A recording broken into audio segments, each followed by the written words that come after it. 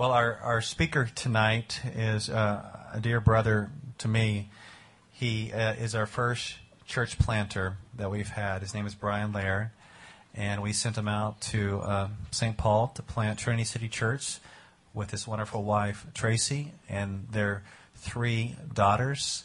And 4 years ago, when we had Prelude to Revival, Brian kicked off the Sunday night as well, and I really appreciate him coming back in to do this. He was also an elder at our church and was part of some of the encouraging and vision shaping and getting the church planting movement going within our church. And so he was the first planter we've ever had. And so we're very delighted to have Brian back here bringing the word. So come on up, Brian.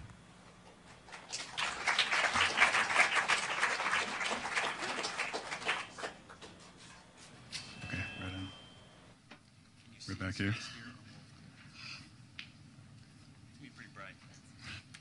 Right over here. All right. This is the guy you want me on. Can you see my face? Well, thank you for inviting me to this. As Pastor Jason said, 4 years ago I got to kick this off, and it was awesome. It really was. It was absolutely amazing to be able to be here. God showed up, messed a lot of you up 4 years ago in a good and holy way. Just messed so many of you up. And honestly, that's my prayer this evening. I hope God wrecks you for good this evening, like big time. Seriously, like that there will be a profound moment in your life where you'll look back at this evening and this week and say that God got a hold of you in a profound way, and He certainly is going to keep doing it throughout your life until you breathe your last breath. But I want this evening and this week to be part of that journey and that memory of God getting a hold of your life. And I love the vision of Prelude to Revival, like that it's called Prelude to Revival. We don't want to be presumptuous. I don't know what God is up to. I was thinking, and I actually I preached this morning in St. Paul. And for those of you who don't know a whole lot about Trinity City Church, I moved up there 4 years ago. We've been doing public services for the last 2.5 years. We had a little bit of a shake-up with our building, but now we're in a place that actually is closer to some of the campuses we're reaching. You have one big dog campus here in Evanston. We have about 7 smaller schools in the area that we're in. We're right between downtown Minneapolis, downtown St. Paul. And our area is actually second to Boston in terms of universities and colleges per capita. So that's our demographic. That's what we're reaching. And actually, when God shook us up and He removed us from one place and placed us into another one, we've seen a little bit more growth. We have some baptisms coming up here. We do baptisms on Easter Sunday, typically at our church. That's just an idea I ripped off from the early church about 2,000 years ago. Most of our good ideas come from about that time frame. It's kind of like Scotch. The older it is, the better it is. That's the same thing with theology. The similarities are always there. So this morning I was reflecting with my church because I was anticipating coming here what revival is and trying to think about what that is again. And one of the ways that we get at that is you have to first define this idea of renewal and look at yourself as an individual and think about what does it mean to be personally renewed in terms of your sight and what you see in the gospel, because this is the reality, brothers and sisters, and this is why we're doing this. The reality is that we become spiritually sluggish. And the reality is that there's this fog that develops in our life as we try to look at the gospel, and it just starts to not take it away from us as a believer, but it starts to distort it. And it isn't as vivid as it used to be. So one of the ways that I would define what needs to happen in that situation is that we need some personal renewal. You as an individual, when fog is starting to obstruct your view of the gospel, what you need is personal renewal. So what is that? I would define personal renewal as experiencing the whole gospel in the whole person. Experiencing the whole gospel in the whole person. So what do I mean by that? What I mean by whole gospel is that the gospel starts to drift away from, I guess your idea of the gospel starts to drift away from treating it as cheap grace.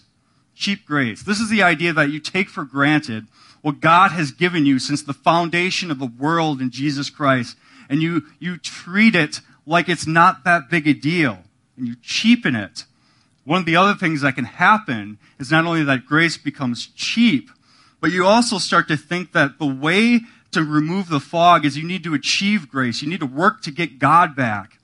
And you start to doubt the sufficiency of what Christ did on the cross in Jerusalem 2,000 years ago and what he did when he burst from the grave after 3 days. So that's what we need. We want to have a view of the whole gospel and the whole person. What do I mean by whole person? By whole person, I mean this. The Bible talks about our relationship with God not just as an intellectual experience. One of the commands that God gives us, the greatest commandment, is to love him with all our heart and with all our soul and with all our might, our strength. It's talking about your whole being interacting with your relationship with God. That personal renewal starts to happen not only when you understand the whole gospel, but your whole person understands it. It becomes not just this intellectual exercise anymore, but you have a profound experience in your being that you not only know the gospel to be true, but you can sense the presence of God by you. And it transforms you and messes you up in a holy and a good way. And so when we talk about revival, what revival is that basically personal renewal is happening on a corporate level, on a church-wide level. That this is not just an individual experiencing this, and that certainly happens in the context of the church. This is a church-wide reality that you're starting to experience, that you're experiencing the whole gospel together with the whole person. And I would even want to take it another level than that. What happens when more than one church in your city does that? What happens when more than one church in more than one city starts to experience more than one person and just people upon people upon people experiencing this personal renewal? Well, there we have something called an awakening. An awakening. You know, sometimes I know that I speak these things in context, and it just seems like it's such a big, grandiose idea that's so out of touch with how we experience some of the things we experience our spiritual walk each and every week. But I don't think God's too small that he can't do an awakening. There's been history in the West of awakenings happening. And I want to see it. I'm a young 30-year-old pastor. And I want to see in the experience of me ministering the gospel, and I want to see in this generation, and all the generations actually represented here, I want us to experience that. I think the God who made heaven and earth, sent Jesus to die on the cross and raised him from the dead, is powerful enough to have so much personal renewal that translates into revival, that translates into awakening. I think he can do it. Do you think he can do it? And do you think that this could be a catalyst? I want what happens here to spread to St. Paul. That's what I want. I'm really down here for selfish reasons. That's really what it comes down to. I want to see something here that's so remarkable that it touches the Twin Cities as well. So you want it to happen. I can see you want this to happen. The reality is what is the fog? What's preventing us from seeing how great this gospel is and is putting up these barriers in front of us that just keeps on like pulling us back from really experiencing the whole gospel with the whole person. And that's what I'm going to talk about today. I want you to turn in your Bibles if you have them. And I think if you need a Bible, I saw some people passing them out. Do you still do the hand raise thing? If you need a Bible, raise your hand, and I'm sure someone will figure out how to get you one. If not, I'm sure the person that has a Bible by you has 12. Just ask him for his, and you can have that one if you don't have a Bible. Turn to Luke chapter 14. We're going to look at verses 15 through 24. I'm going to go ahead and read those in the entirety before we get started here. But Luke chapter 14, verses 15 through 24. One of the things we do at my church that I'm going to force you to do this evening is we stand as we read God's word. So would you please stand as I read God's word out loud? Again, the reading comes from the Gospel, Luke chapter 14. We're starting with verse 15. When one of those who reclined at the table with him heard these things, he said to him, "Blessed is anyone who will eat bread in the kingdom of God." But Jesus said to him, "A man once gave a great banquet and invited many. And at the time for the banquet, he sent his servant to say to those who had been invited, 'Come, for everything is now ready." But they all alike began to make excuses. The first said to him, "I have bought a field, and I must go out and see to it. Please have me excused." And another said, "I have bought 5 yoke of oxen, and I go to examine them. Please have me excused." And another said, "I have married a wife, and therefore I cannot come." So the servant came and reported these things to his master. Then the master of the house became angry and said to his servant, "Go out quickly to the streets and lanes of the city, and bring in the poor and the crippled and the blind and the lame." And the servant said, "Sir, what you have commanded has been done, and still there is room." And the master said to the servant, "Go out to the highways and the hedges, and compel people to come in, that my house may be filled. For I tell you, none of those men who were invited shall taste my banquet." This is God's word. Thanks be to God. Go ahead and sit down. So what is going on here? What is going on here? Jesus in the Gospel of Luke makes a habit of eating meals with people. One of the things that I'll just say on the side is if you have trouble sharing your faith with somebody, I would suggest this is the old school way of doing it, all right? Go out, get some Chipotle right in front of you, and talk about Jesus. It's as simple as that. You don't need a program to eat Chipotle. Everybody has to do it once in a while. You just go and you share a meal with somebody and you talk about Jesus. This is the habit that Jesus has throughout the Gospels, just having meals with people. He has meals with people that culturally he shouldn't be having meals with, and he also has meals with the religious elite. This is who he's having this dinner with. He's sitting down with the people, I guess you could say from the cultural perspective, these people are supposed to get God. They understand him. They read all about his word. They probably memorize the verses. They go to religious gatherings as much as they can. These are the people that Jesus is having this meal with. And these are also the people throughout the Gospel of Luke that he has the biggest problem with, each and every time.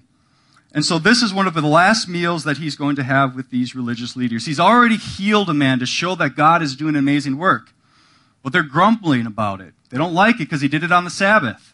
He also just critiqued their worldview. He says, "You are so consumed by your religious system," and he means this negatively, "that you're not a humble person. You're a self-righteous, proud individual that doesn't know God." This dinner is getting tense, as you can tell. And so this is basically the last thing that he teaches this group of religious leaders. And this is his last meal that he's going to have with them, at least in the Gospel of Luke. He doesn't have dinner with these religious leaders anymore. So this is the last thing that he is going to teach them. And I think in light of that, there's a lot at stake here. Because Jesus really is trying to reach them. He really wants these religious individuals to experience some sort of renewal. But they can continue not to get it. They don't get it. Time and time and time again, they don't get it. And so these are the last words that Jesus has in this meal, at least to these religious individuals. And so these are important. He wants to drive home a massive, awesome reality right into their heart before he gets up from the table. So this is what the message is going to do this evening, all right? If you're following along, this is what we're going to do. The first thing I want to show you in light of this story that Jesus is telling you, I want you to understand what this invitation is that he's talking about. I want you to have a vivid picture of what God is inviting you to in the gospel. That's the first thing we're going to wrap our minds around. And the second thing we're going to do is we're going to look at 3 reasons why they're not responding to the invitation. Why are they not responding to it? And that's what we're going to look at today. Before we get into that, let's pray. Let's pray. Lord, help us not to take lightly this moment. This really is a moment where heaven and hell hang in the balance, where there's eternal joy at your right hand waiting for people here. If they could understand what they're being invited to, if they understand the cause that they get to be a part of, if they understand this global movement that you initiated after the death and resurrection of your Son, I want people here to see that. And I want the fog to go away, Lord, this evening. I want something profound to happen in the city of Evanston and in the city of Chicago. I want something amazing and miraculous to happen on the campus of Northwestern. And this starts with getting a vivid view of what your gospel is. That's what we're after this evening. We cannot do it unless your Spirit is here and you make your presence known. In Jesus' name we pray. Amen. So let's get right into it. What's the invitation? What's the invitation that he's inviting us to? What is Jesus talking about? Look at verse 15. Verse 15. When one of those who reclined at the table with him, one of the religious leaders, heard these things, he said to him, "Blessed is the one who will eat bread in the kingdom of God." But Jesus said to him, "A man once gave a great banquet and invited many. And at the time for the banquet, he sent his servant to say to those who had been invited, 'Come, for everything is now ready.'" As I already said, there's been a tense exchange between Jesus and these religious leaders. And so this person kind of speaks up in the midst of that tense exchange, and he says, "Hey, it's great. Blessed is anyone who gets to eat bread at the fellowship with God, at the kingdom of God." And there's many ways that people understand this outburst. It could be that he's trying to break the ice because things are so tense, or maybe that he's just actually really sincere. Most likely, what I would think is happening here is that he thinks that he's invited, that he's going to be at this banquet, that he's going to go there. But one of the things that Jesus knows is that he's kidding himself. And most of the religious leaders at this table are kidding themselves to think that they are actually on their way to this banquet that they are being invited to. So he sees that in their eyes. He sees that things have been so cloudy and foggy in front of their face that they are basically blind to what the gospel is. So Jesus describes, or rather this man, when his outburst describes what the kingdom of God is like. It's like eating bread with God, to simplify what's being said. It's like sitting down and having a meal with God. That is an intimate picture that the God of the universe is presenting to you here this morning. That there is a reality coming your way, brothers and sisters, where you get to sit down at a table, as it were, across from the God that gave you breath in your lungs. That's what we're talking about this evening. That's what we are setting our minds on, is that type of reality. Often the Bible talks about our fellowship with God, especially the ultimate fellowship we get in the new heavens and in the earth, as sitting down with God in a meal. And though Jesus starts to unpack that type of image in his story that he tells a story about a man giving a great banquet. And the invitations go out to many people. And now he sends out the reminder for all those that have RSVP'd in, and he says, "Come. It's ready now. The party is ready." And if you understand what Jesus is saying here, he's not talking about some dumb, boring party that people are being invited to. And actually, the word that's being used in this context, it's talking about an amazing party, one of those parties that may take years to prepare.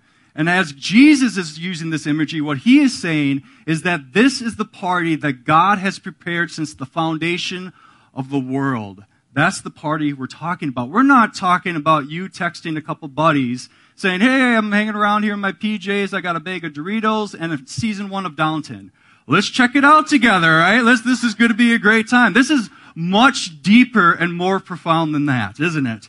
We're talking, this is more like a wedding feast type of party when it's done right. There's dancing and there's food and there's just something to celebrate. That's the invite. This is the party of parties that nobody in their right mind would miss out on this. This is the party that leads to fellowship with God forever. As Revelation 21 says that it's even unhindered by sin and death and pain. Because those are old things at this party. This party is all new because the old things have passed away. That is the banquet that we are talking about. So Jesus presents it like this. The big day is about to happen. And you have to see here the way that the story is unfolding is that these people that he's referring to have already RSVP'd in. They already said, "Hey, we're coming. We're planning on being there." And so what's happening when the servant goes out is he's just reminding them that, hey, it's getting underway. This is the last reminder, the last email that gets into your inbox right before an event that you RSVP to. Like someone shoots you a text message that says, "Hey, I know you're coming. Tonight's the night. This is where you park. This is how you get here." So what's being assumed here is that these people are coming. But they said that they're coming. It's super significant as we continue to unpack this story. So that's what I want you to have in your mind. is that type of party. The party that God has been working on for eternity. The party that he gave us a glimpse of in the death and resurrection of the Son. And the party that's described at the very end of the Bible, in the new heavens and the new earth. That's what Jesus is unpacking here for us. But, as we will see, some people don't show up. They said they were coming, they don't show up. I want to give you 3 reasons. There might be more in this text, but I want to focus in on 3 reasons why people do not show up to this party. Let's look at the first reason in verse 18. The first reason will be because we give priority to other things. Look at verse 18 with me. But they all alike began to make excuses. The first said to him, I have bought a field, and I must go out and see it. Please have me excused. And the other said, I have bought 5 yoke of oxen, and I go to examine them. Please have me excused. And another said, I have married a wife, and therefore I cannot come. So this is unexpected. The host of this party is expecting these people to come, and excuse after excuse after excuse comes rolling in, even though they said that they would show up. So, what's the first excuse? The excuse here is that they are giving priority to other things. That's the first reason why they're missing it. And you know he's aiming this at the religious leaders across the dinner table. He's saying to them, you are going to miss out on this party because you are giving priority to other things. You are going to miss out on fellowship with God forever because you are giving priority to other things. And notice what the things are. They're not bad things. The excuse isn't, well, I plan on going to have a case of Miller Lite in the ditch somewhere, and that's I just got to miss out for that. It's not something stupid, all right? This is reasonable explanations. Like it's good to get married. It's good to have business transactions and to care for the things you're investing in. Those are all good things. But if you compare those things to what you are being invited to, then they start to become very foolish. Then it doesn't make sense why even those good and amazing things would take priority over the kingdom of God. Why they would take priority over the gospel message. Why on earth would they take priority over the party of parties and fellowship with God forever? So that's the thing that we're seeing here.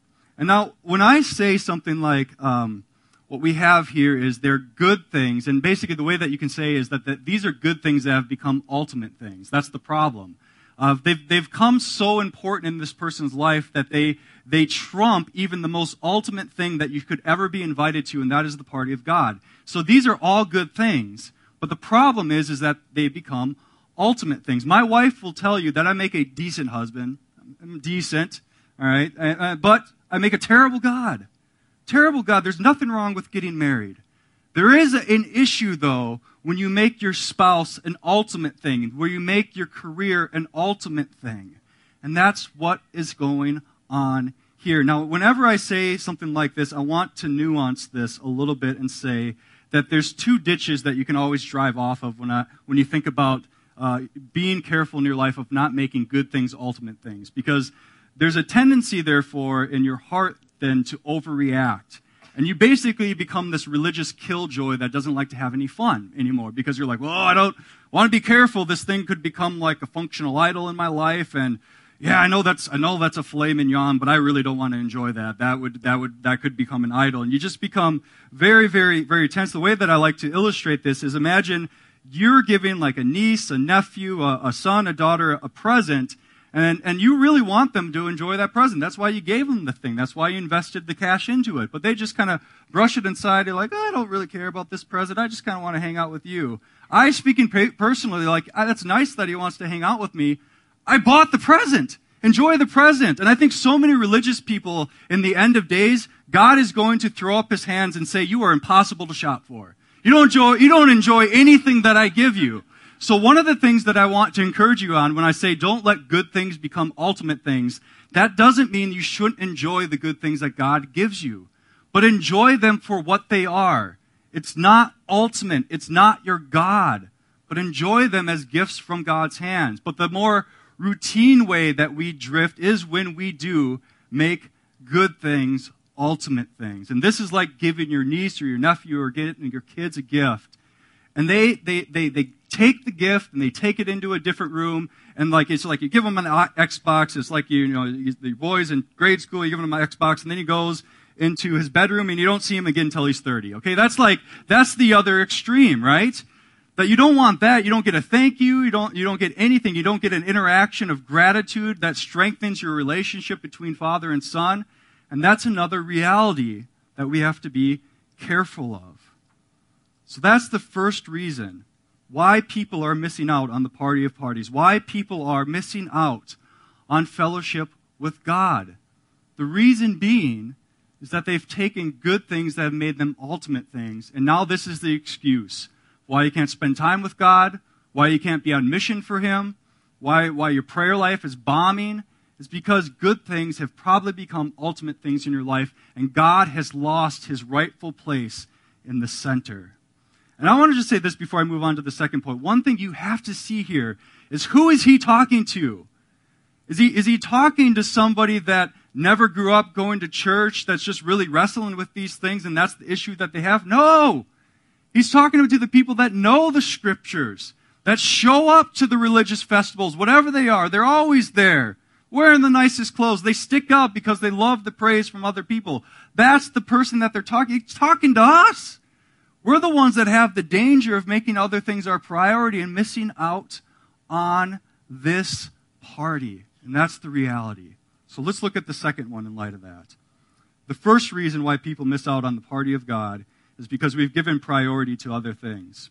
The second reason is because we think we are worthy.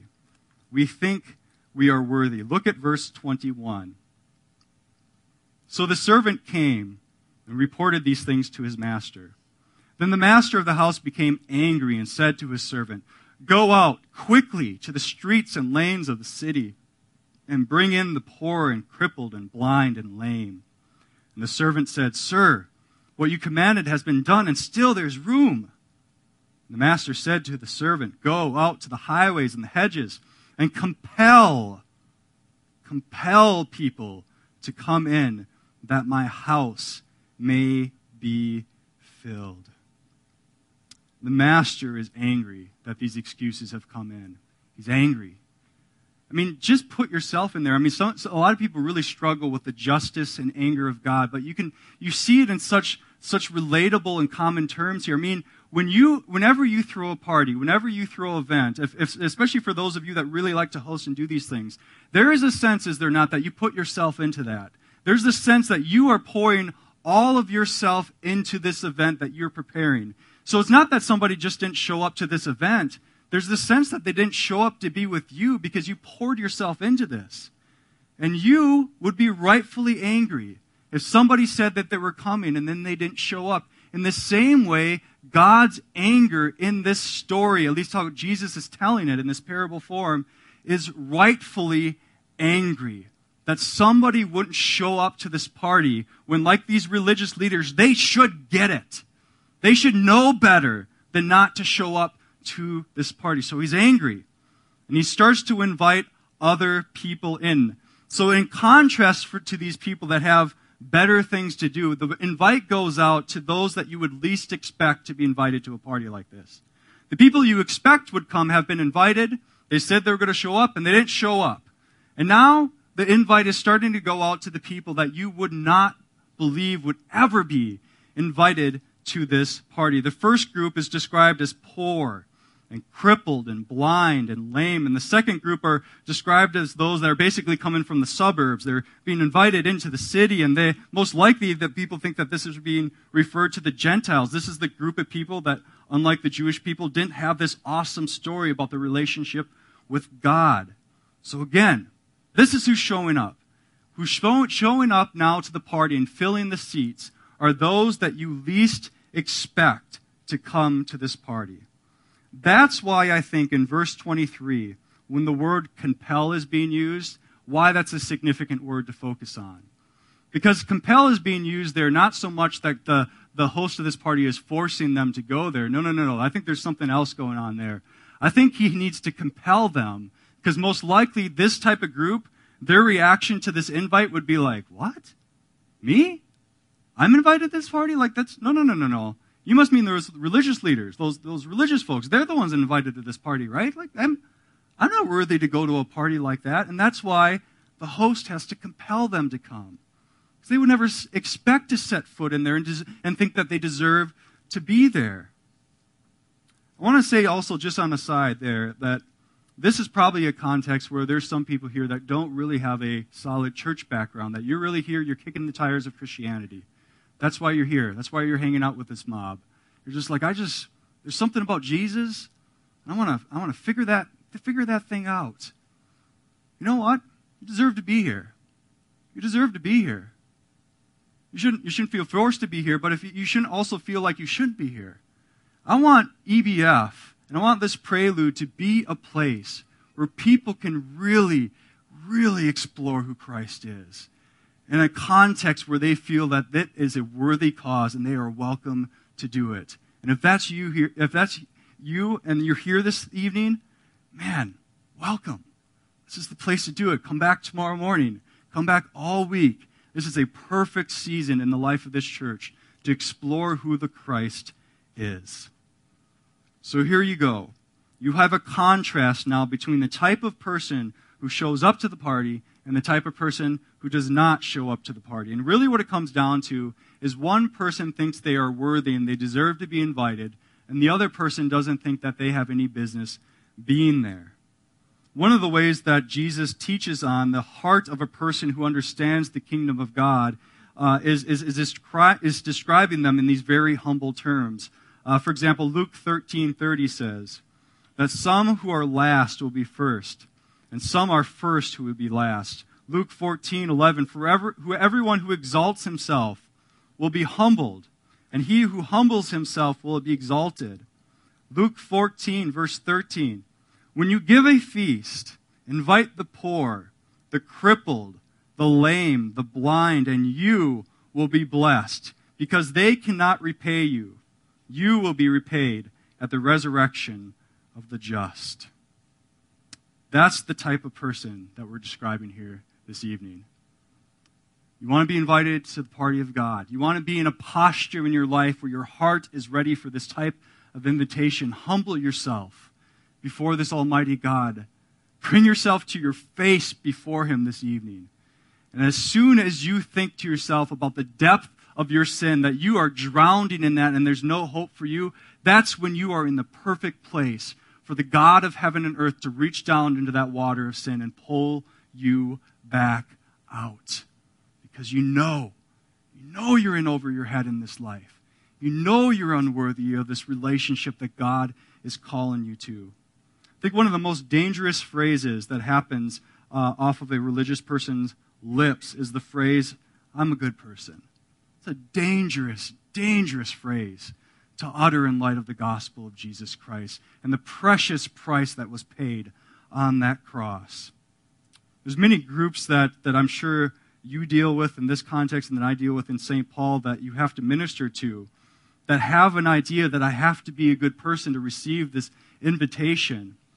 One group is the de-church group, that you grew up going to church. You were baptized, maybe you were confirmed, and now you don't show up regularly or you don't show up at all. You kind of have this weird, twisted theology where you're thinking like, well, I love Jesus, I just don't like the church. I just don't like that. She's just kind of an ugly bride. Well, Jesus loves her.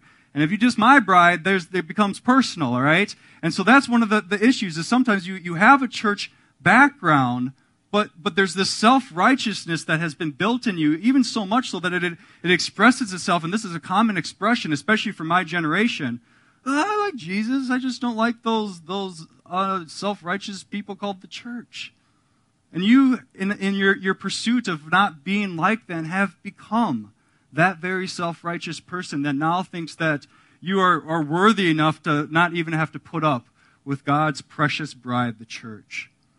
You have another demographic, and this is one that is in the Twin Cities a lot, and I call them the overly churched. They just have a little bit too much religion in their background. These are the people that always show up and do the worst damage, especially at a church plant. I always like to tell them, hey, there's a mega church down the street. You should check out that place. That's a great place to go to. Because they have the spiritual gift of complaining. That's their spiritual gift. They love to use it, and then it terrorizes the church. I remember one pastor described it as, the Bible in Corinthians describes the church as the body of Christ, right? It's the body of Christ. So they fit in as like the appendix. All right? They don't really do anything but complain. And when they do really show up and do something, they just explode and kill the whole thing. All right? That's the overly religious person. They're so self-righteous and puffed up that they become dangerous. And they'll miss out on the party of God because they think they deserve to be there. And then you have the unchurched. Or you're an unbeliever. Maybe you're here this evening. You're welcome to be here, as I said. But this type of baggage has probably clouded your judgment on what Christ is calling you to this evening. And you honestly think, and this is just the way that you've learned how to do this religious thing, you just think that, man, this invitation sounds good, and everything in your being wants to respond this way, that I just have to start doing things. What do I have to do? What do I have to do? How many Bible studies do I have to go to? Do I have to start praying now? Do I have to pray for like other Christians? That's weird. I'm an introvert. Why did they make me do that? What's traveling mercies? I have no idea what that is. What are you talking about? Accountability partners? I just call them friends. I just don't know what you're talking about. You get the idea. Like, it's just, you come in here and you're thinking like, all right, this Christian thing sounds great. Now I got to work. This invitation is saying, no. This isn't about working to earn this invitation. This invitation is going out to the most unworthy people possible, and you know it. You know it. And you know what? In the midst of that darkness of your sin that you know you have, this is the party you're meant to be at. This is the place where you receive the grace and forgiveness that you deserve, not because of anything you have done, but because of what Jesus the Christ did in his cross and in his resurrection. Are you guys following? You get this? Amen? This is, you're like Minnesotans. Minnesotans never talk back. I mean, I think you're different here in Chicago. You just, let me know if you're hearing me here, okay? Let me see. I won't accuse you of being charismatic or anything. It's fine. Just, come on. It's a revival. Let's get with it. It's revival here. Let's look at the third one. All right? Redeem yourself here, guys. Verse 24. Third reason why these people are missing out on the party of God. Look at verse 24. For I tell you, none of those men who were invited shall taste my banquet. Third reason I see here in that small verse is that they are missing out on the party of God because they think they have all the time in the world. Because they think they have all the time in the world. So he's teaching here that there are people that were invited to this banquet. They gave excuses and they didn't show up. And in anything, if they think to themselves, they probably thought they deserved to go there in the first place. Those are the issues we just unpacked. One of the things that Jesus is emphasizing here in this party is that the seats do fill. The seats that do fill, and those that are eventually invited, especially those that know that they don't deserve to be at this party, they come in and they fill the seats. He says, none of those men who were invited, who already RSVP'd in, who has been doing this religious thing all along, but the depths of their soul, they're just dead. They look so great on the outside, but God knows their heart, and they're self-righteous and consumed with pride and works in their relationship with God, and thinking they deserve all the favor that He gives. And He's saying, yeah, they were invited. They lost their seat. The time has run out, and the door is closed. And this is it's supposed to be a really sad picture. Really sad picture. Imagine being on the outside of those doors when the party is erupting with music and laughter and dancing and food on the inside. And the most enjoyable thing happening there is that there are individuals, unworthy individuals, sitting across the table with God. With the God of the universe, the being that you were made for. He's in that room. And you putzed around, and now the door closed. And your time has run out. One thing that a prelude to revival should afford us is a sense of urgency, if that is speaking to you this evening. A sense of urgency. One of the ways that I want to describe this is I call this snooze button spirituality. All right? You know what a snooze button is? I mean, some of you whack it 4 or 5 times in the morning. You know exactly what I'm talking about. It comes up, it's time to get up, it's time to get back to reality. You're just groggy. You're just like, no. I don't want reality. I want sleep. I want to sleep. I don't want anything. I just want to sleep. Some of you have treated your relationship with God like this. You know in your heart that you don't have a relationship with God. You know in your heart that there's this self-righteousness that's fogging up your view of the gospel. And what you need is repentance, and you know that. You know you need to humble yourself. You know you need to make yourself last so that you may be first, as Jesus says. You know that's the type of faith that he's calling you to. But what you've been doing is you've been smacking the snooze button in this walk with God, and you're thinking, I'm just going to do it another day. I'm just going to do it another day. I'm going to do it another day. This is the day. This is the evening. This is the time when the door is still open to the banquet feast that God has prepared for you, that he's been setting this table since the foundation of the world, brothers and sisters. And the door is open this evening, and I want to see you walk through it. I don't want to see you miss this. I don't want to see anybody miss this from St. Paul or Evanston, because this is the thing that the Christ died for and rose from the dead and continues to reign from heaven this evening, so that you would have the power and the confidence, because of faith he can place in your heart, to walk through that door on your knees and have fellowship with God forever. I want that to happen this evening. And I see this picture here, to bring it back to the context of Jesus, where he's sitting across from these religious leaders. He's looking them in the eye. Wonder if he has tears. He's just begging them. It's one of the things that I have to do with one of my daughters. The oldest one, she's 5, and she's nuts. She's crazy. She doesn't ever listen. She's just letting them, and it's going to get worse when she's a teenager. That's going to be terrible. And she's like, for example, she does like a flip off the table. She's a prodigy. So she's doing like these flips off the table, and I'm just like, stop it. She does another flip. Stop it. Do another flip. And at some point, I just got to grab the girl by the shoulders, get down on your knees, look at him in the eyes, and say, stop it. You're going to hurt yourself. And I see here Jesus, 2,000 years ago, religious people across the table from him. They're looking at him with spiritual cross eyes the whole time. They don't get that this is God in the flesh begging them to come to the banquet. This is his last meal with them. And he's grabbing them by the shoulders, as it were, looking them in the eye, and says, tonight, come. Don't put anything else in front of this evening.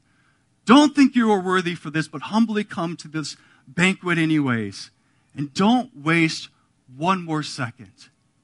I want to close with a prayer that I prayed this morning that actually comes from the book of Deuteronomy. And one of the reasons that I want to close with this prayer is that there's a similar thing that Moses was given in one of these speeches in the book of Deuteronomy to his people. They're about to go into the promised land and start to inherit all the good things that God has promised him. They're going to enjoy this relationship with God that's been unmatched in all of history. And one of the ways that Moses, in his message that I'm going to turn into a prayer, starts to awaken them from the fog, is to give them a big picture of what they're dealing with here. There are questions in that message. If you ever want to look at it, it's in Deuteronomy 4, 32 through 40. And I'm going to take some of the Exodus-focused narrative out of it and then infuse it with gospel narrative. But what I love about it is the questions and the things that it's drawing your attention to. If you're doing a research project on this, these questions are awesome. So in this closing prayer, I just want to give you a picture of how big the thing is that you're dealing with this evening. How big this mission is that you're going to be called to time and time again throughout this week. And how awesome this party is that you are being invited to. So let me pray for you guys. Search all of history from the beginning of time until now, and ask anyone else from one end of creation to the other, has anything as great as this ever been said or seen or heard before? Has any movement heard the voice of God speaking at the cross as you did? And you survived because his Son took your judgment so that you could have his grace. Can any other movement, global movement in this world, claim to have a God who redeemed a people for himself through his Son by dying on a cross, being buried in a tomb, and rising again on the third day. Yet this is what your God did for you in the gospel, and you can see it. He showed you these things so that you would know that Jesus is Lord and there is no other. He let you hear his voice speaking through his Son so that he could give you a mission and a purpose. He let you see by faith his Son die on a cross and rise from the dead so that he could speak to you through it. Because he loves his Son, Jesus, he chose you in him before the foundation of the world to be adopted as sons and daughters. Although sin and death were greater than you, he defeated sin and death so that you can have rest forever from your greatest enemies. So remember this and keep it firmly in mind. Jesus Christ is Lord of heaven and earth, and there is no other. You love him and follow his commands because he first loved you and made his home with you. This message of the gospel is given to you so that you may have everlasting life, and wait with hope for the day that when the Lord gives you a place where death is no more, neither there is mourning, nor crying, nor pain anymore, because the former things have passed away for all time. Give us that, Lord. In Jesus' name we pray. Amen.